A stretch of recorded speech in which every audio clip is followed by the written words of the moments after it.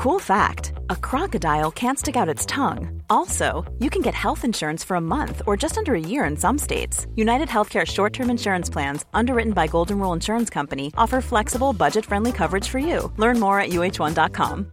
Ready to pop the question? The jewelers at BlueNile.com have got sparkle down to a science with beautiful lab-grown diamonds worthy of your most brilliant moments. Their lab-grown diamonds are independently graded and guaranteed identical to natural diamonds, and they're ready to ship to your door. Go to BlueNile.com and use promo code LISTEN to get $50 off your purchase of $500 or more. That's code LISTEN at BlueNile.com for $50 off. BlueNile.com, code LISTEN. Hey there, it's Michelle Norris. I'm host of a podcast called Your Mama's Kitchen. When I travel, I'm usually looking for a way to find a taste of home when I'm not at home. And one of the things I love to do when I am at home is entertain. And Airbnb allows me to do that. When I was in California recently, I rented a house that had a great kitchen. And when we were sitting around the table, we were all thinking, we're in someone else's house. Someone could be in all of our homes as well. If you have a home, but you're not always at home, you have an Airbnb. Your home might be worth more than you think. Find out how much at airbnb.com/host.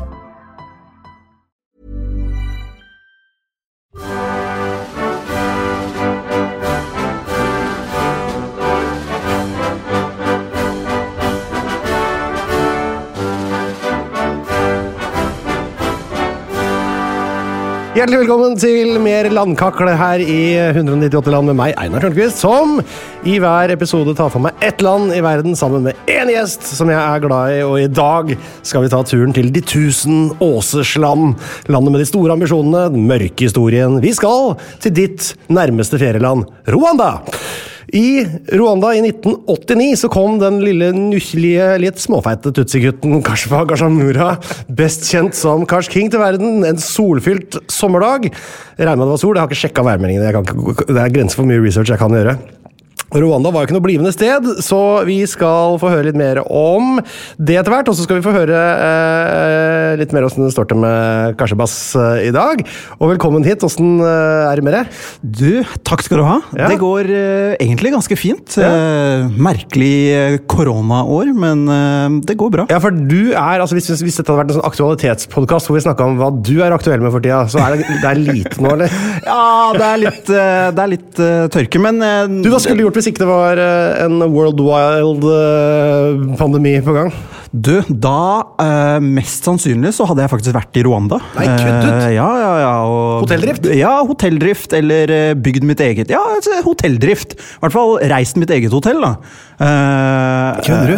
Nei. Du er så på det, for jeg har bare sett 4 av 6 episoder i Hotel Karsking, så jeg vet ikke hvordan det gikk. Nei, altså, det gikk jo som, jeg vet ikke, jeg skal ikke spoile hvis noen har tenkt å se det, men så var jo jeg nede i Afrika, i Rwanda, og lagde et program som het Hotel Karsking. Veldig fint, forresten. Tusen takk. Og da skulle jeg da egentlig forhåpentligvis ta over mitt bestemors hotell. Ja. Og det virket veldig fint før vi dro ned. Ja. Da begynte ting å skje. Var det Kjostolf og Joshua sa før de dro til Afrika? Ja, det... Alt virket altså helt på sted. Ja. Det var masse kødd. Ja, og det kan du si her, og her hadde jeg en bestemor som, hun er jo en stjerne i serien, for at jeg reiste jo ned før vi begynte opptak og spurte henne, er du sikker på at du vil at jeg skal komme ned og ta over dette hotellet og drive det og sånne ting? Hun bare, ja, hvis du får til det, kom om 6 måneder. Jeg bare, ok, da kommer jeg om 6 måneder. Jeg kommer om 6 måneder. Da er det bare nei. Det var hun var pissed, for jeg kan bare snakke litt om det med en gang da. Ja. For når dere kommer ned dit, hun er altså så forbannet, og da blir jeg så usikker på, er det en sånn kulturell greie at man først skal liksom dytte hverandre litt unna, og så skal man bli gode venner, er det litt kødd liksom? Eller hun var pissed, du? Hun er spesiell. Ja, hun lever fortsatt. Hun lever fortsatt. Ja. Hun er one of a kind, kan du si. Så det er ikke en veldig kulturell greie. Nei. Men du kan finne... Hun er veldig... hva heter det? Matriark, kan du si det? Og kvinnelig familieoverhode? Ja, overhode. Og det er en del av den generasjonen hennes som fortsatt er som henne. Men det er en håndfull mennesker. Ja. Og hun på en måte hun kjendis i Rwanda. Er hun det, eller? Ja, folk vet hvem hun er. Ja. Hun er dronningmoren, liksom. Hvis du snakker med presidenten, så vet han alt om henne. Han ringer henne hvert andre år eller hvert år og sier god jul. Gjør det? Ja, så hun er vant til å ha makt og bestemme, og det gjør hun med alle. Det spiller ikke noen rolle om det er barn, barnebarn eller hva. Hun er the boss. Ja, så hun er liksom en slags sånn Al Capone. Ja. Ikke bra det. Den sier du. Ikke gi henne der en pistol, det er det. Men hun er noe av det beste jeg synes. Det var jo 2 ting som jeg plukket meg ut veldig i den ene, eller de møtene du hadde med bestemora di i Hotel Cashing der, og det ene var at du hadde eller fått skreddersydd en sånn der kitenge, eller hva det er, en sånn der slags skjørt, liksom, som afrikansk look på, som for meg, med et utrent norsk eplenikkersblikk, ser jo ikke forskjell på det. Jeg synes det så helt fin ut. Men hun, altså, for henne var det dummeste hun har sett noen gang. Aldri sett noe så klovnete. Det var veldig søtt. Ja, altså, det er jo forskjellige cuts, vet du. Det er det som er greia. Det er cut for 14-åringer, for 10-åringer, for 30-åringer, for 60-åringer og 70-åringer, hvordan det er sydd, formen er. Og jeg ga jo henne selvfølgelig en sånn ungdomslook. Er det sant? Var det det som var greia? Jeg skjønte ikke hvorfor. Hva faen er det hun ler? Den ser jo helt normal ut. Det er det hun prøvde å si. Hun bare, er jeg 20 år, eller? Skal jeg ut og sjekke gutter og drive og... Den var litt risque, kan du si. Og det var jo helt feil. Men jeg synes også det var veldig koselig da, liksom, du snakket om det at du driver og er sånn musicalstjerne på TV og litt sånn i Norge, som du skryter av til alle du møter, selvfølgelig. Of course. Men da blir det veldig sånn med en gang, ok, så du får deg en ny dame hver dag, har du ikke AIDS, eller? Er AIDS en stor greie som... Var du bekymret for om du hadde AIDS? Ja, altså, hun er veldig rett frem da, og sier kanskje det verste først. Så det er ikke det at hun tror det kanskje, men hun vil i hvert fall vite at det ikke er AIDS. Ikke sant? Hun sitter jo hjemme da, i huset hennes, der hvor hun har hotell og alt mulig, og sitter og ser på, hun har fått seg kabel-TV nå. Og gratulerer. Ja, hun har, takk skal du ha. Det er kult å høre. Men hun vil jo ikke se på amerikansk TV, eller engelsk eller noe, fordi folk kysser jo der. Ikke sant? Så hun... Synes det er ubehagelig? Ja, folk som kysser og kliner, derfor hun har masse DVD-er fra indiske TV-serier. Hun sitter og ser på indisk såpe. Bollywood er jo helt kongen. Ikke sant? Det sitter hun og ser på dagen, altså på kvelden, på natta, whatever, for der er det ikke noe kyssing og klemming og sånne ting. Så det verste hun kan tenke seg er at sønnen hennes driver og kysser, altså ok, men da må det være kona di. Men hun har jo sett amerikanske filmer og sånne ting, så hun vet hva som skjer der ute. Men du, det er jo en geografipodcast. Vi skal snakke om Rwanda. Hvordan er du på sånn geografi? Er det sånn som kan hovedsteder og sånn, eller er det... Det er et litt sårt tema for meg. Fordi at... Første halvdelen av livet mitt som barn, så hadde jeg min norske bestemor. Hun og jeg satt jo og leste geografibøker og kartbøker hele tiden. Så fra jeg var 4 til 11 så kunne jeg alle land og alle hovedsteder og alt, fordi vi pugga det. Det var det beste jeg visste i hele verden. Nei! Jo, så jeg gikk jo rundt og var litt sånn cocky på barneskolen og når det gjaldt geografi da.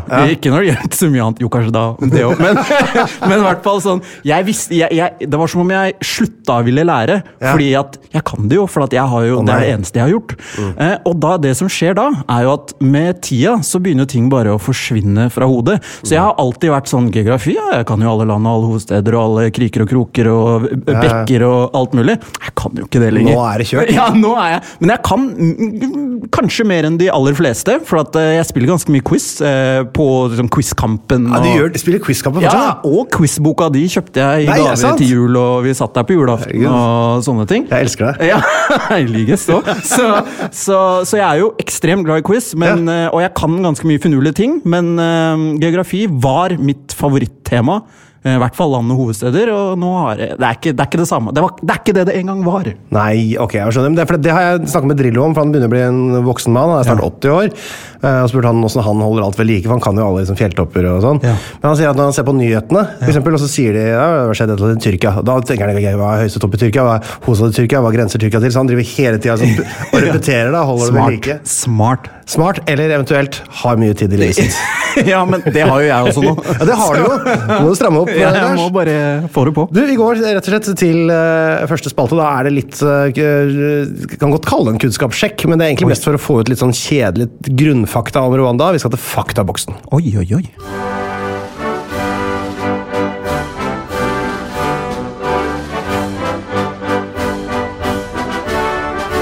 Faktaboksen er jo en slags quiz, men det er ikke noe poeng, og det er bare for å fortelle alle de kjedeligste tingene, de tørre faktaene. Du vet disse boksene som er i sånn dybdesak om et eller annet land, så står det om Rwanda, innbyggertall, valuta, bla bla bla. Vi tar en sånn, og da spør jeg, hva er innbyggertallet i Rwanda? Innbyggertallet i Rwanda, jeg tror det er rundt 12 millioner, 12,234. Det er 100% riktig. Er det det? Ja, det er helt maksimalt riktig. Er det det? Ja, det er rett over 12 millioner. Ja. Det er da ett av 4 land i verden med mellom 12 og 13 millioner innbyggere. Okay. Det er Benin, Guinea, Burundi og Rwanda. Så det er artig at Burundi har også akkurat like mange. Ja, det er rart. Det er tvillingnasjonen. Ja. Hovedstad Rwanda. Den er Kigali. Sier du Kigali? Ja, vi sier Kigali. Gjør det? Dere sier kanskje Kigali. Jeg gjør det, for det er KI, og da tenker jeg det er Ki. Ja, det er Kigali, sier de i Rwanda og... Vi sier jo Kina. Ja. Vi sier ikke Kina. Nei, det er sant. Hva er vet du omtrent innbyggertallet i Kigali? Eller, unnskyld, Kigali? Nå har jeg vært der en del ganger, så jeg bare tar det på... Har du telt? Nei, jeg har ikke det heller, men ut fra det jeg ser, så er det jo ikke så mange, kanskje. Jeg tipper, la oss si en million. Det er 1,1 millioner. Fy fader, du er god, ass! Okay. Dette var bare på mitt øyesyn. Men det er jo bra. Det er jo ganske stort. Det er større enn Oslo. Det er jo større enn... Vi har jo ingen byer i Norge som er fullt million. Nei. Og det ligger jo på 1500 meter. Det er ganske høyt oppe også. Ja. Merker du det når du er der? At det er sånn... veldig. Ja, du merker det veldig, ja. Bare du går opp en liten bakke, så er du andpusten. Åja, er det sant? Ja. Det er såpass det. Så det er vel et perfekt sted egentlig å lære seg å løpe. For du har ikke bare dårlig kondis? Nei. Du merker det med en gang du lander ned der og går bare opp en liten topp, så er det sånn, hvorfor er jeg så andpusten?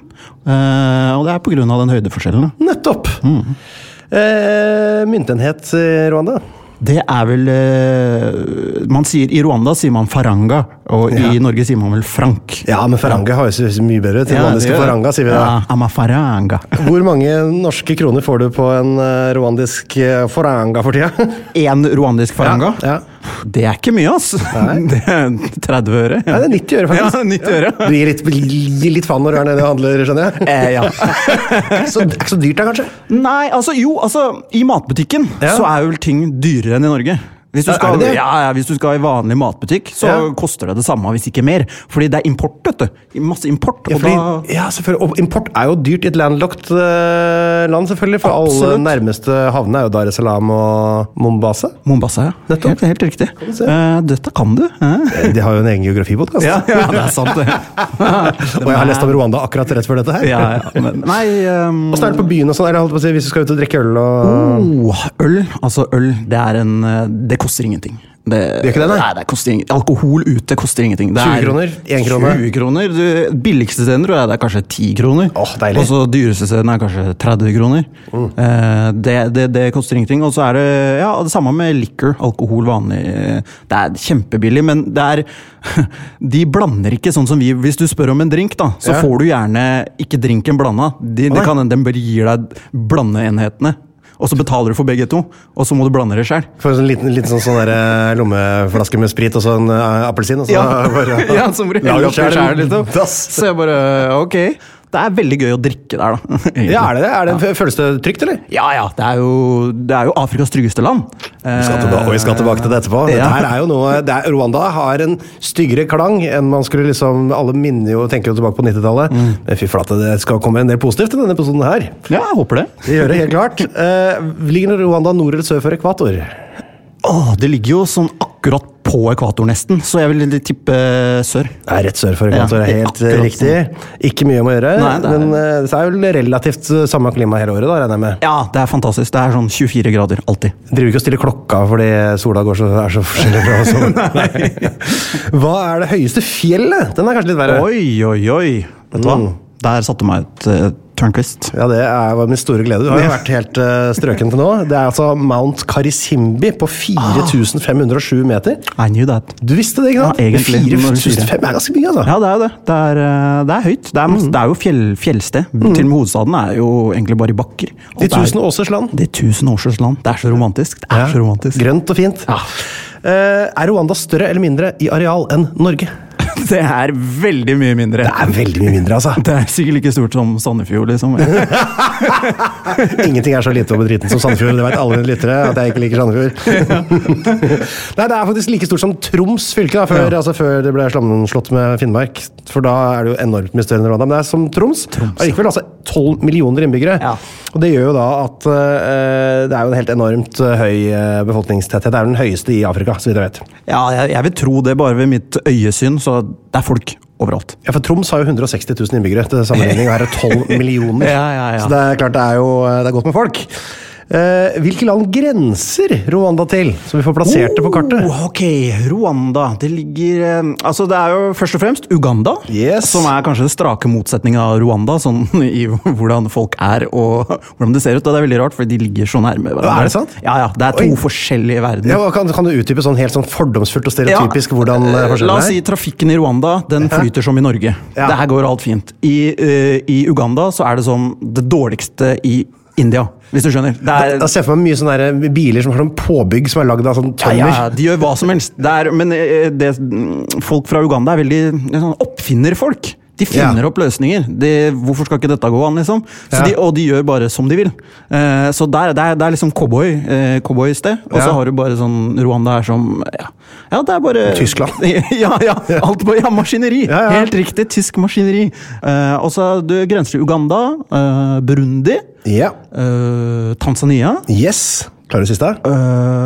Kongo. Yes, den demokratiske republikken Kongo. Yes. Det to kongi. Ja, kongi. Det to kongi der ute. Så altså den store kongoene.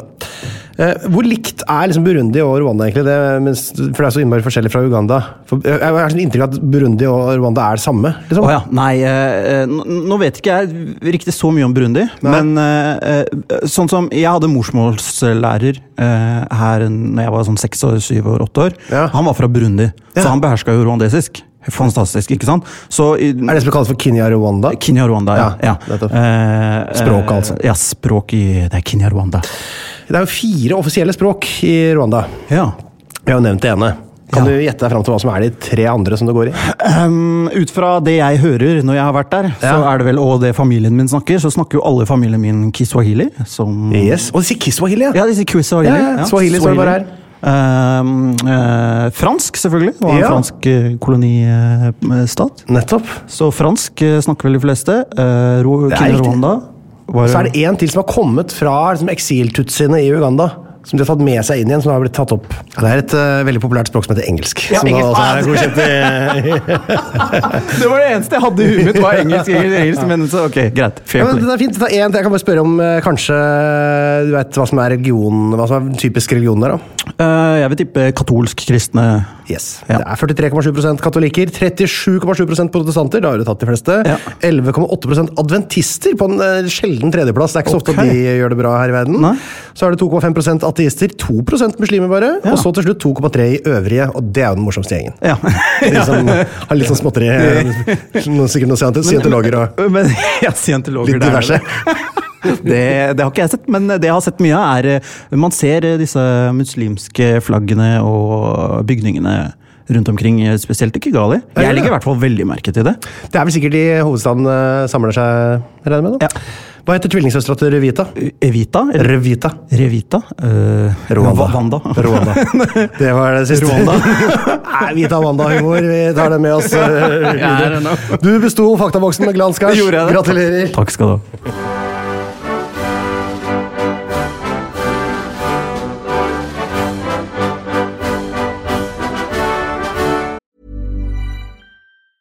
Hey, it's Danny Pellegrino from Everything Iconic.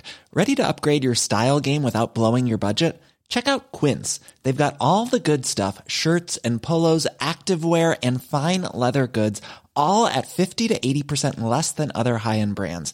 And the best part? They're all about safe, ethical, and responsible manufacturing. Get that luxury vibe without the luxury price tag.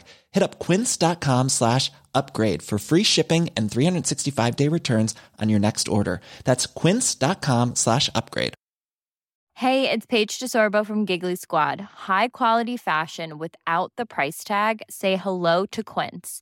I'm snagging high-end essentials like cozy cashmere sweaters, sleek leather jackets, fine jewelry, and so much more. With Quince being 50 to 80% less than similar brands. And they partner with factories that prioritize safe, ethical, and responsible manufacturing. I love that. Luxury quality within reach. Go to quince.com/style to get free shipping and 365-day returns on your next order. Quince.com/style. Hey there, it's Michelle Norris. I'm host of a podcast called Your Mama's Kitchen. When I travel, I'm usually looking for a way to find a taste of home when I'm not at home. And one of the things I love to do when I am at home is entertain. And Airbnb allows me to do that. When I was in California recently, I rented a house that had a great kitchen. And when we were sitting around the table, we were all thinking, we're in someone else's house. Someone could be in all of our homes as well. If you have a home, but you're not always at home, you have an Airbnb. Your home might be worth more than you think. Find out how much at airbnb.com/host.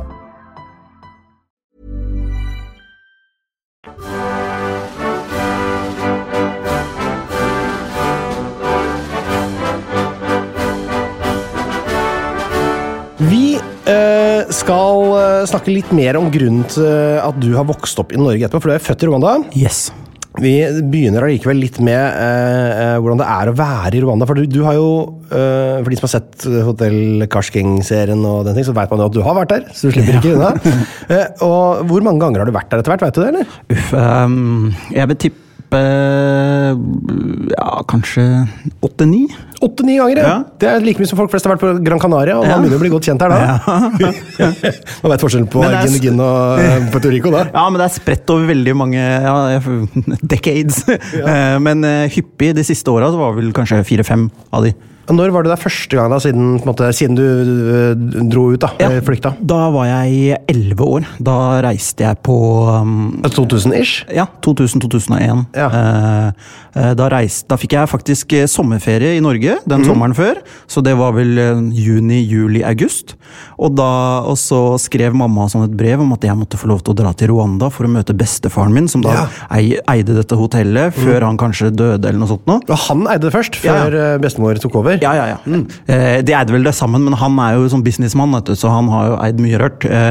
Så vi reiste, så da fikk jeg juni, juli, august, så var jeg på skolen i september, så reiste jeg til Rwanda i slutten av oktober, og kom tilbake til Norge i slutten av desember. Og du var så lenge? Ja, det var pilgrimage. Så jeg var jo, jeg liker å si at det var de 6 månedene av skole som jeg fortsatt henger etter. Altså, skjønner du? Jeg tappte mye på de 6 månedene der. Så da var jeg var jo verdens heldigste gutt da, på mange måter da, og da reiste vi til Etiopia, Kenya, Rwanda og Uganda. Så det var jo, da var jeg 11 år og fikk da var verden min forandret seg da. Nettopp. Egentlig. Og hva skjedde med deg da, holdt jeg på å si? Jeg dro til Rwanda som selv om jeg er en brun gutt, så er jeg oppvokst i Norge, og folk som hører stemmen min tror at jeg er hvit, hvis de ikke ser meg. Så jeg levde bare et vanlig norske guttelivet, lekte med venner, spilte fotball, hadde ikke en bekymring i verden. Alt av fattigdom og sånn hadde jeg bare sett på TV2-reklame, eller sånn her innsamlingsaksjon. Altså, det var en verden som jeg følte ikke at den jeg var bare en kid. Så reiste jeg til først Etiopia da, som 11-åring, og ser liksom ekstrem fattigdom med mine egne øyne som 11-åring. For første gang. Og da er det sånn, wow, er det sånn dette her er? Jeg ble redd, jeg gråt, jeg husker en situasjon hvor jeg ga noe penger til en gutt som kom ved bilvinduet vårt, og så sa alle, ikke gi penger til folk, og jeg bare, det er ingen som ser på meg nå, ruller ned vinduet, gir han litt penger, han smiler, jeg smiler, og så kjører vi videre, og jeg titter på han, så blir han overfalt av 6 stykker og banket opp på gata. Fordi han har penger? Ja, for han fikk penger av meg. Og det er sånn, det gjør noe med en 11-åring. Ja, fy fader. Ja, og så ser jeg for første gang, dette er i Etiopia da, folk med ett bein, folk som sover ute, sånn, ikke bare en person som du kan se i Oslo, men sånn tusenvis. Og så fortsatte jo reisen til Rwanda, som jeg fikk et veldig mye mer positivt innblikk av, men da, når jeg var 11 år og skulle lande på flyplassen i Kigali, på den tiden, så var det jo ikke, hva heter det, tarmac? Asfalt. Det var var det ikke asfalt, så jeg husker at vi skulle gå ned for landing, og så det noen kuer og noe drit på rundebanen, så du ser en sånn fyr med pisk, som typen Masai nesten, så han pisker dem, så vi må ta en ekstra runde. Da. For det kyr på flyplassen. Fy fader. Ja, så vi må ta en ekstra runde, og så kommer vi ned og lander på sånn, Red African Soil, da. Akkurat som man ser for seg. Akkurat som man ser det for seg.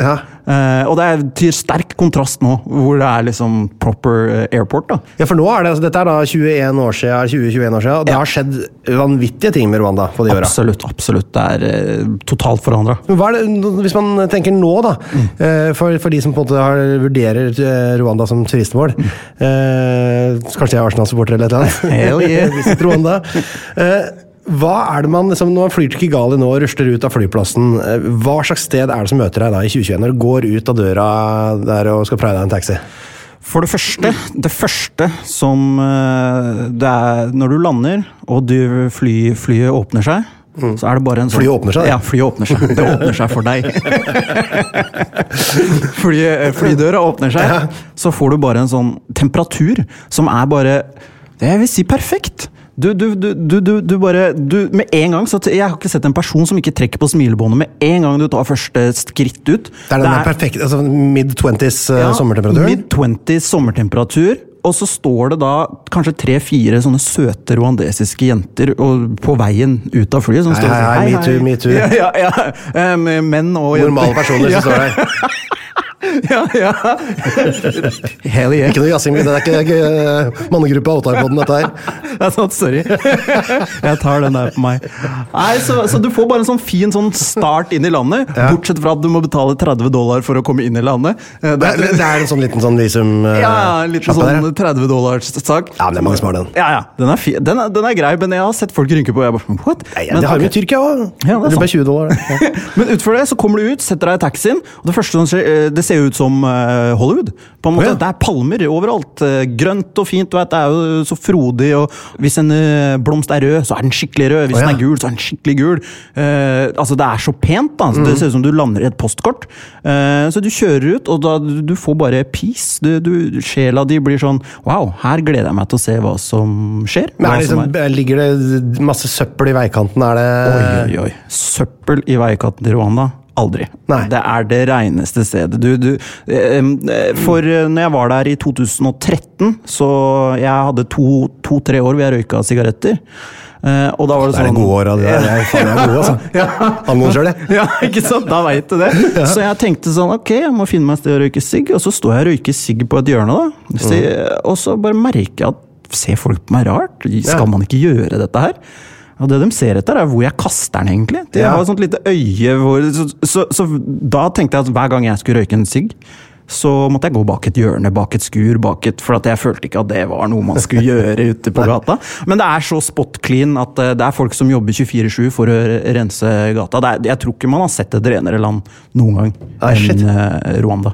Singapore tror jeg høyt oppe. Men jeg tror du kan slåss om den førsteplassen her. Det ikke, du finner, det helt fantastisk. Så du kommer altså til et veldig rent sted, veldig sånt, litt strigla sted. Det liksom veiene rette? Det gang- og sykkelvei og sånne ting? Ja, det i hvert fall i byene. Ja. Når du kjører ut av byene, så kan du komme til sånn som du vil tenke på afrikansk landskap med hump og sånne ting, men alle byene det perfect vei og gangvei for alle. Folk går jo hele tiden. Du ser rwandesere i veldig god form. På grunn av høyden? Ja, på grunn av høyden, for alt jo oppoverbakker og nedoverbakker, så folk går jo overalt. Gangvei overalt. Det jo lys, trafikklys. Ja, trafikklys. Med sånn som det har kommet til Norge nå, med sånn, det teller ned 10, 9, 8, 7, 6. Sånn gode veiene. Ja. Det sånn Europa-stemning. Ja. Det har vel litt med, presidenten har et sånt, han elsker the world, så han har reist mye og studert i USA, og vet du, vi må ta med oss det noe her, vi har litt å strekke oss etter. Ja, ikke sant? Og gjerne nye ting, og så det veldig mange smarte hoder som jobber der, da, de har vært veldig flinke til å ta inn folk som har studert utenlands, gjerne. For at man kommer med nye ideer, da, og gjør kanskje ting man har sett i Frankrike, men man gjør det bedre. Ja. Skjønner du? Man tar med seg det beste, men man gjør det bedre. Så ting fungerer ganske bra, og veien og sånn, det null problem. Men hvordan det da? Er det sånn hvordan er oddsen for å liksom bli lurt trill rundt, da? Som man alltid blir når man er turist? Vet du hva? Dette her høres nesten litt kristent ut. Det nesten for vanskelig til å tro, men det sånn det veldig få som prøver å lure. Det et ærlig rwandesere fra gammelt av, hvis du hører min mor snakke, eller folk fra Rwanda, det liksom, de har veldig mamma kom jo til Norge først og fremst fordi hun hadde hørt at nordmenn var så like rwandesere. Hadde hørt det i Rwanda? Ja, ikke sant? Av faren hennes. Det derfor jeg i Norge. Mamma har masse søsken som hadde flyttet til Europa og USA på 60-, 70-, 80-tallet. Ja. Hun dro ikke til noen av dem. Ikke sant? Hun kunne jo fort ha dratt til England eller hva som helst, men hun dro til Norge ene og alene fordi faren hennes sa at Norge det mest fantastiske landet i verden, og mest fordi at menneskene i Norge så like rwandesere. Der vil du passe inn perfekt. Og rwandesere veldig ryddige av seg, av natur. Veldig, alt skal være spot on clean, så selv om du kjempefattig, så du kjemperen. Det veldig viktig. Alle barna dine sitt klær skal være vasket hver gang. Det ingen som skal gå rundt med skitt på seg, og sånne ting. Strukturerte, ryddige mennesker, så jeg husker ikke helt hva spørsmålet ditt var, men jeg lurer oddsen for å bli lurt trill rundt. Sånn som sier at taksameteret som skrudd litt trimmet litt. Jeg har aldri blitt lurt på hvis du på markedet Du ser ikke så turist ut som jeg gjør. Det det du ikke skulle tro, men jeg en utlending. Ja, jeg en norsk europeer, liksom. Blir du kalt for sånn Europe? Ja, nei, jeg blir kalt Mozungo, jeg også. Og Mozungo jo hvit mann. Det sant? Ja, så de sier, men du Mozungo. Og så må jeg si sånn, ja, men jeg fra Rwanda egentlig. Og så sier de sånn, ja, kanskje moren din, men ikke faren din. For at jeg ganske mye lysere i huden enn de fleste andre rwandesere, egentlig. Så jeg stikker meg ut der, og så det vel litt med klær og litt sånne her ting da. For du går mye med sånn Setesdal-bunad. Der har du meg, vet du. Men jeg har aldri hørt om, altså sikkert noe, det litt smålureri, kanskje når det gjelder å prute på litt sånn frukt og litt sånne ting, så kanskje de sier litt ekstra pris til noe, men det ikke sånn mye. Ikke verre enn du får i Spania, liksom? Nei, absolutt ikke, og det sånn, jeg glemte mobilen min på et utested, på benken, dro, kom tilbake 2 timer etterpå, og fikk den tilbake igjen. Det jo deilig å høre. Ja. Det et anbefalt turistland, dette her. Absolutt. Det jo hvis du vil ha sol, sommer og hygge, liksom. Hvis du sol, sommer og hygge, men samtidig ikke vil ha strender. Ja, ikke strender, ja. Nei, bare være varm hele tiden. Ja, badebasseng. Perfekt. Hvordan det med restauranter og sånn? Det liksom bra nivå på mat, og det fresht og rent? Rent det vel regnet med, da? Det rent. Restauranter, veldig god mat. Vi har jo fått oss mange favorittrestauranter, men gjennomgående tema jo at det tar lang tid. Og sånn, vi har ikke lyst til å bestille hamburger der, liksom, for at de driver ikke med det. Aldri bestiller, det jo det verste man gjør hele tiden. Det sånn turisttips for dere der hjemme. Når du i land som på en måte ikke så veldig norske, ikke bestill den maten du bestiller i Norge, for det som å bestille tikka masala på altså i Nittedal, da. Det blir jo ikke sånn som det blir i India, liksom. Og samme, de klarer ikke å lage pizza i India. Sånn Nei, det sånn der, men det veldig god på, ikke sant? Alt vokser jo der. Du kan jo aldri sulte i Rwanda, selv om du ikke har penger. Fordi alt vokser jo på trær og i busker og frodig. Frodig, som, veldig, veldig frodig. Og så avokado, for eksempel, kanskje verdens beste avokado. Det sant? Ja, kanskje. Jeg tenker på det som en sånn ren søramerikansk greie. Ja, nei. Rwanda et avokadoland, så alle som kommer til Rwanda blir helt satt ut av denne avokadoen. Så hvis du vil ha frukt og grønnsaker og sånne ting, så smaken på det bare en helt annen verden. Hva heter det? Sånn smoothies, og sånn typ sånn hva det? Subway i Norge? Subway? Ja, Subway. De har ikke Subway, men de har Skin-Subway, du skjønner, men der alt plukket alt rett fra skauen, liksom? Alt rett fra skauen, så alt smaker jo bare sånn, wow, det sånn det skal smake. En taco i Rwanda, det bare helt wow. Men hvordan det på, hva du sier prosentsjansen for å handle et par dager på ramma etter Den er grei. Den er grei. Hvis vi 7 stykker da, så det kanskje 1 Ja. Og meg, alltid. Nettopp, så vi altså 2 av 7 da. Ja. 2 av 7 havner på ramma. 2 av 7, men meg alltid. Og jeg er jo veldig glad i ramma? Ja. Yes. Nei, men jeg er veldig glad i norsk kjedelig mat, vet du. Salt og pepper og brun saus. Ja, så jeg er ikke noe sånn der, jeg driver ikke og forsker på ting og sånne ting, så jeg tror kanskje at mine matvaner gjør at når jeg kommer til steder som har litt andre ting, så blir jeg alltid syk. Ja, sånn, jeg driver ikke og tuller rundt. Jeg spiser det jeg liker det. Hva slags mat er det man får? For at det jeg har fått nede i sørover i Afrika, sånn, er jo da mye sånn gryter, litt sånn tikka-aktig da. Ja. Er det sånn i Rwanda, var det? Akkurat det samme. Det er veldig sånn indisk-inspirert, vil jeg si. Rwandeser vil si at alt er rwandesisk-inspirert. Selvfølgelig. Inderne har tatt alt fra Rwanda, har ikke det? Ja, det er sånn tanta mi som bor i England, da, på julaften og sånn, så kommer det julesanger, engelske julesanger, som alle de vi kjenner, så har de rwandesiske versjoner av dem. Og hun står og krangler med onkelen, altså mannen hennes, som er britisk, om at den her er fra Rwanda. Jeg har sunget den hele livet, så I don't care what you say. It's a Rwandese song. White Christmas is a Rwandese song. Ja, selvfølgelig. Den er kanskje, for det er et sted det står på julaften, så er det ikke galt. Du, kult. Jeg tror du har fått lagt inn et godord der. Nå har jeg sett 4 av 6 episoder av Hotel Kash King. Jeg vet ikke hvordan det ender, men la meg si det sånn. Kunne du tenkt deg å la ungene dine vokse opp i Rwanda? Absolutt. Ungene mine kunne vokst opp der. Og det er mange internasjonale skoler hvis du vil ha det, eller rwandesiske skoler, og det er et perfekt sted for barna dine å i hvert fall være der et par år. Da.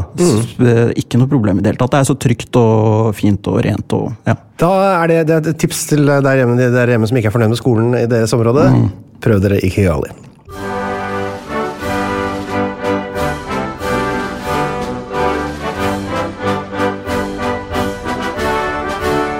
Vi er nødt til å gå litt ned i mørket her, Kars. For Rwanda ble jo da dessverre, i likhet med Jugoslavia, verdensberømt på 90-tallet på grunn av noen av vår tids mørkeste hendelser. I løpet av omtrent 100 dager så blir da nesten 1 million mennesker slakta ned i et land som er da så lite at det ville vært Norges 7. største fylke nå. Det er en svær, litt avansert greie, så jeg tenkte vi kunne bare være litt strukturerte. Så kanskje jeg skal da bare begynne med min litt sånn der særoppgave-fakta om hendelsesforløp og sånn. Ja. Så kan du kanskje fortelle litt om liksom din og familien dins historie i forbindelse med det. Ja. I Rwanda så er det da i utgangspunktet 3 befolkningsgrupper. Vi har da, for oss som var levende til stede i 94, så er jo Hutuer og Tutsier blitt kjendiser, skal jeg si. Vi kjenner jo til det. Og så er det altså, for oss som spiller Wordfeud, og kan alle ord med W, så er det også Twa. Yes. TWA, som er godkjent ord på Wordfeud, alle kan det. Det er altså den 3. gruppa, som er da liksom litt sånn samene. Det er samene. Ja. Litt oppe i fjellene, veldig lave. Ja, det er pygmefolk. Pygmefolk. Rett og slett. De har blitt misbrukt da, opp gjennom tida. Det er veldig typisk for den type sånn lokale, eller hva heter det, urinnvandrere da. Fått kjørt seg litt. Ok, litt omstridt hvorvidt Hutuer og Tutsier da faktisk er 2 ulike folkeslag sånn genetisk. 83% kalles i hvert fall for Hutu, 15% kalles for Tutsi, og tidligere så var det da mer som en sånn klasse å regne. Altså Tutsiene var velstående, og Hutuene var tjenestefolket. Dette er liksom fra gammelt av da. Så skal vi da til kolonitida. 1890 så er det en konferanse i Brussel, hvor Rwanda og Burundi blir tildelt Tyskland. Så Tyskland skal da liksom være sjef over Rwanda. Tyskerne de mener at tutsiene er bare en bedre rase enn hutuene. De har jo en hang til å sortere litt etter raser, tyskerne. Hadde i hvert fall det før, og bidrar da til å øke det skillet som allerede eksisterer litt gjennom på en måte klassesystemet. Så blir det masse rør i Europa. Første verdenskrig. Tyskland mister Rwanda, og de ender da opp under belgisk administrasjon. Men belgierne de fortsetter å favorisere tutsier, og de er enda litt mer gira, så de innfører da ID-kort, hvor det står hvilken rase man har. Det måtte alle da bære, og det skillet øker jo da, og gnisninger begynner å oppstå mellom grupperingene. Det er jo en klassisk splitt og hersk-strategi selvfølgelig. Setter folk opp mot hverandre, så slipper man å være med selv. Og tutsierne har jo da, takket være belgierne, da, blitt en slags sånn overklasse her nå, utover 1900-tallet, med politisk kontroll. Og så i 1959 så skjer det som da kommer til å kulminere i folkemordet. Det begynner liksom ordentlig her, for da gjør hutuene opprør, selvfølgelig, det er sånt som skjer, men de gjør da ikke opprør mot kolonimakta. De gjør da opprør mot tutsiene, så har de klart å sette folk opp mot hverandre. Og her blir da mellom 20 og 100 000 tutsier drept. Det er en ganske svær greie allerede i 1959. Og det gjør da at mer enn 100 000 tutsier da flykter da til nabolandene, så man har da begynner da nå å ha en sånn gruppering med tutsier som da utenfor Rwanda, som gjerne vil inn igjen. I 1962 så blir Rwanda selvstendig, og Kayibanda blir første president. Jeg trenger ikke henge dere opp i navnet. Kayibanda. Hans politiske fanesak jo da å rette opp undertrykkingen av hutur. Men i likhet med nesten alle sånne rette opp gamle syndergreier, så går det jo for langt, selvfølgelig, og det ender jo da opp med diskriminering av tutsier i stedet for. Og tutsier da begynner da etter hvert utover 60-tallet å rømme da til Uganda først og fremst, men også andre land, og i Uganda så lærer de da engelsk, som de da kom tilbake med senere. Og så har man da rett og slett en situasjon nå, hvor man da har en gruppe rwandiske tutsier i Uganda, og de driver da og angriper Rwanda litt innimellom, fordi de da jo misfornøyde med situasjonen som eksilfolk. Hvorpå da hutuene i Rwanda, de svarer da ikke med å angripe tilbake, men ved å straffe da tutsiene som i Rwanda. Så det bare, alt dette her med på å forsterke, man forsterker et sånt knallhardt skille mellom de to gruppene etter hvert. Så kommer vi til 1973, forsvarsminister Habyarimana, han da hutu for ordens skyld, kupper presidentmakta og gjør Rwanda til et militærdiktatur, og det jo aldri noe sånn spesielt supergodt tegn for fred. Så i Uganda sitter da fortsatt da på 70-80-tallet sånne eksiltutsier med en drøm om å vende tilbake til Rwanda, og blant dem så har vi en som heter Paul Kagame, som flyktet som 2-åring i 59 med sin familie. Han har da slått seg opp som yrkesmilitær i Uganda på 80-tallet, tar etter hvert over guerillahæren RPF, altså Rwandan Patriotic Front, og nå begynner det da å ulme for alvor. For i 1990, og nå nærmer det seg, så håper dere henger med, folkens. I 1990 så rykker da Kagame og eksiltutsiene i RPF inn i Rwanda fra Uganda, hvor de da møter sterk militær motstand fra Hutu-regimet. Og dette her starter da en 4 år lang borgerkrig, som for øvrig Norges favoritt-barne-TV-onkel og musicalstjerne blir født inn i. Velkommen til verden, rett i krig med deg. Og du forsvinner ut av bildet ganske fort. I 6. april 1994 så ikke du der lenger. Men 6. april 1994 så går alt til helvete, rett og slett. For da det sånn at et fly med Rwandas president Habyarimana og Burundis president Ntayamira, begge hutur, blir da skutt ned over Kigali, og blodtåka som oppstår her, den begynner da rett og slett et av verdenshistoriens aller verste folkemord. Og da det sånn at ekstreme grupperinger innenfor Hutu-bevegelsen, de går nå helt amok, og på 3 måneder så slakter de altså ned mellom 800 000 og 1 million i hovedsak tutsier, men også da moderate hutuer, og ikke minst da en stor del av, jeg tror en tredjedel av Twa-befolkningen også. De går målrettet til verks for å drepe flest mulig av sine fiender, mest mulig effektivt, eller i hvert fall så effektivt som man kan gjøre sånt med macheter, og det jo ganske fæle, primitive greier egentlig. Og i tillegg til alle disse drapene så blir det da bortimot 500,000 rwandiske kvinner utsatt for seksualisert vold i samme periode. Og folkemordet det stopper da først når Kagame, husker han fra RPF som rykker inn fra Uganda, inntar da Kigali i juli samme år. Da det altså pågått fra 6. april til ut i juli. Og her har da hele det internasjonale samfunnet vært blodig fraværende. FN-styrker som var i Rwanda i 1994 hadde ikke mandat til å gripe inn, så de sto rett og slett bare og så på hele de sinnssyke greiene som utspilte seg. Og bare for å toppe liksom grusomhetene, så ble da dette folkemordet her ble da også indirekte årsak til 2 kriger i Kongo senere, da Rwanda liksom invaderte dem igjen for å ta bakmenn som skjulte seg. Så bare en never-ending, helt jævlig sak. En av de verste tingene som har skjedd i min levetid i hvert fall. Og det var leksikon, på en måte. Sånn, det var liksom den, sånn det der. Og så vil jeg veldig gjerne høre fra en som måtte rømme derfra fordi folkeslaget du tilhørte ble jakta på. Ja. Med kjøkkenkniv, liksom. Ja, først og fremst veldig bra oppsummert. Takk, det var så kort jeg klarte å gjøre det. Ja, men det var veldig informativt, og ja, det var nice å høre, selv om det grotesk. Ja, det ganske grotesk. Ja, altså, jeg kom jo til verden i 1989.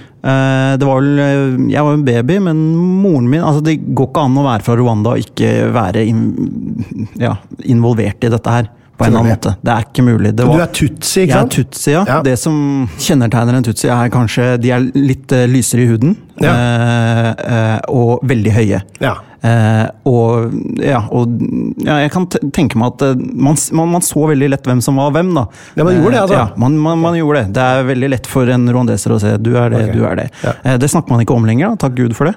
Men moren min hadde jo en litt dramatisk flukt, faktisk. For hun flykter altså i 92? Til Norge. Men hun dro jo til Uganda først. Hvorfor flykter hun da? Det er fordi at landet er i krise, liksom. Det er krigen, ikke sant? Ja, det begynte jo lenge. 94 var bare liksom høydepunktet, hvis du kan kalle det. Det var da det smalt skikkelig, men det hadde jo, som du sa, det begynte jo lenge før. Så på et tidspunkt så må hun løpe med meg på ryggen, fordi en prest sier til henne at hvis ikke du drar nå, så dør dere, liksom. For hva er det som skjer da? Det kommer en guerilla etter henne. Eller til det stedet hvor hun befinner seg på det tidspunktet da. Så hun løper og flykter i skogen, og jeg har ikke fått høre så mye om akkurat hva som skjedde, men hun møter noen inne i skogen som tar henne med til Uganda da. Ja. Og fra der starter ferden til Norge. Da er det sånn ulovlig grense, altså går man gjennom skogen til Uganda liksom? Ja. Langt, eller? Det må jo være et stykke. Ja, altså, men jeg tror hun befant seg, at hun ikke var så langt unna, hun var allerede på vei. Nettopp, så her var det liksom begynte å lukke litt på å komme seg vekk. Og grunnen til at veldig mange i vår familie hadde reist ut av Rwanda på 70 og 60, det er fordi at det er veldig mange politikere i min familie.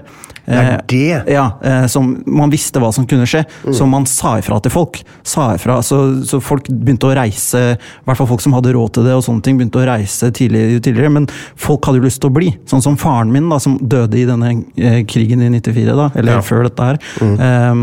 De ble jo igjen, for at selvfølgelig de vil ikke reise fra landet sitt som er så bra. Det var jo så bra egentlig til dette punktet her. Så mamma ble jo igjen da. Hun kunne jo fint ha reist til Europa på 60-tallet hvis hun ville det. Vi har jo mistet veldig mange, blant annet min far. Som kom inn med den gruppen som Kagame, han trente jo med Kagame, som da presidenten i Rwanda. I RPF? RPF, ja. Så faren din var han i Uganda før de kom inn i 1990 der? Han dro fra mamma til veldig mye, altså det var ingen som ville at han skulle dra, men han ville jo redde Rwanda. Ikke sant?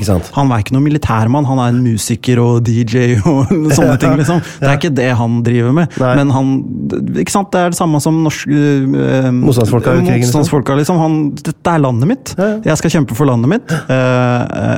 Så han dro sammen med Kagame. De var jo da egentlig venner på denne tiden. Kødder du? Nei, Det er Tutsi ganske høyt opp i systemet. Ja, moren min pleide å klippe håret hans. Der har du det. Guttene blir forbanna. Ja, de blir forbanna av det, selvfølgelig. Så han dro jo da for å trene til mye motstand fra familien vår, selvfølgelig, men det er ingenting som kunne stoppe han. Han dro for å trene og var med i kamper og ble drept. Rett og slett drept, altså? Ja, drept. Ja. Alle i Rwanda er affected av folkemordet, og det var en grusom tid, grusom historie. Det skjedde sakte, men sikkert, og så smalt det skikkelig, og alle har mistet noen. Hvis du snakker med noen, alle har mistet noen. Ja, altså hvis du sier at det er 12 millioner innbyggere da, og 1 million, det er jo det er nesten 10%. Ja. Og, det er vilt mye. På den tiden så var det vel 8 millioner innbyggere. Ikke sant? Så det er godt over 10%. Ja. Tenk om du justere liksom innbyggertallet i lekser fra en utgave til en annen på grunn av noe sånt, med 1 million. Ja, det er helt... Neste gang vi skal skrive lekser, så er det 4 millioner i Norge igjen. Det er jo helt vilt. Det er umulig å forestille seg. Umulig å forestille seg, og det er mange som sitter igjen med selvfølgelig store arr, og Rwanda har jobbet seg opp fra... Fysiske arr i trynet og på kroppen. Det er ganske fæl den der episoden faktisk fra Hotel Kersken når du er på det Genocide Museum der, hvor dere klipper jo inn noen litt sånn, gir litt grann gass for å understreke poenget her. Ser noen av de arra som folk har der, er altså så... De sier så mye om hva de har blitt utsatt for, at det er helt... Det var grusomt, det var macheter, det var voldtekter, det var... En historie, vi var... ved en kirke, Nyamata-kirken, tror jeg den heter. Der har de, inne i den kirken nå, i moderne tid, så ligger klærne til de som døde der. Det døde visst sånn 200 mennesker inne i den kirka på en gang. Og de klærne deres ligger der fortsatt, med blod på og sånne ting. Og så ligger det hodeskaller nede i andre etasjen da. Nede i kjelleren der. Ja, nede i kjelleren. Og så gikk jeg ut da, for det er ganske sterkt å være der inne. Så går jeg ut, så treffer jeg en dame som driver og koster, ikke sant? Du driver selvfølgelig og det er kjemperent. Skal bli rent skal gjøre det enda renere. Så begynner jeg å snakke med henne. Og så forteller hun meg at hun bor bak kirken i et lite skur. Jaha. Og så sier jeg sånn, hvorfor bor du her? Hun bare, jeg vil være nær familien min. Shit. Fordi at hun mistet 8 eller 9 mennesker i den kirken. Og det var barna hennes, mannen hennes, moren hennes. Ja, for man drar jo hele gjengen, selvfølgelig. Ja, så hun har fått lov til å bo der for at hun skal være med familien hennes. Og det ganske, jeg får sjokk når jeg hører sånn, eller sånn, du blir helt sånn, wow, jeg bare stilte et spørsmål, why are you living here? Det farlig å gjøre hvis du litt sånn bakfull en dag i Rwanda, og så begynner å pirke der. Ja, så... fy faen. Det ikke så lenge siden, det jo så sykt... Ja, det 94. Jeg husker det så godt. Ja. Hvordan forholder hutter og tusser seg til hverandre nå? Det noe, kan man snakke om det? Det vondt blod? Det som har skjedd da, at det ikke lov til å si hutt og tutsi lenger. Det motsatt av Belgia-systemet, det. Ja, ikke sant? Det et komplett motsatt. Ja. Så man har ikke lov til å liksom... Man skal ikke si det. Nei, det skjønner jeg jo veldig godt. Ja. For du har jo familie som levde der gjennom hele greia. Bestemora di og... Ja, de har vel vært litt inn og ut. Ja, okay. Det skjønner jeg veldig godt, forresten. Det ikke noe, du bør ikke tenke på det. Du har dårlig samvittighet for det. Ja, men de har jo prøvd å liksom holde på det som sitt, da, for at etter folkemordet, altså bestefaren min eide jo mye land. Ja. Jeg husker når jeg var der da jeg var 11 år, så dro jo han på en sånn der rich man's trip for å vise meg alt han eier. Ikke sånn, this is mine. Dette skal bli ditt en dag. Ja, det løvenes kongeopplegg. Ja. Altså, jeg husker vi var på toppen av fjelltopp og sier everything you see is yours. Han sa det. Ja. Altså, det så klisjé. Da hadde han planlagt hva han skal gjøre. Det skal jeg love. Ja. Det hadde han måttet øve på. Men det var i år 2000, men det jeg ikke visste da, var at alt som folk eide før 1994 ble nullet ut når borgerkrigen var over.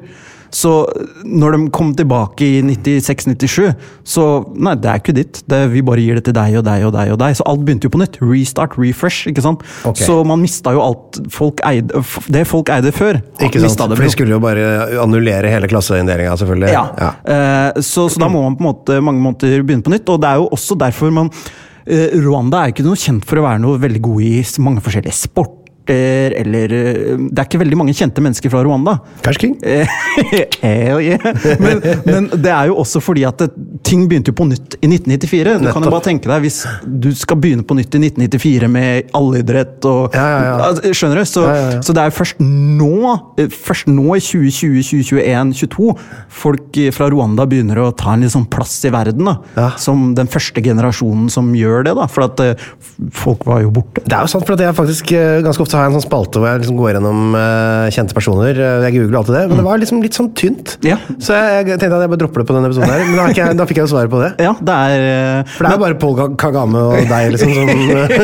Som vi har han Stromae, han artisten Allure on Dance. Ja, superkjent. Jeg elsker alt han har gjort. Han rå. Eller hun. Ja. Nei, altså, det ikke så mange kjente mennesker fra Rwanda, men de driver på nå. Du, jeg merker nå, Kars, med en gang at det her har blitt det litt for gøy, og jeg alt for kort til manus, så vi bare setter en liten strek der, tisser litt, tar en kaffekopp, og så starter vi, gjør vi det til 2 episoder, ikke da? Jeg så enig med deg. Plan B.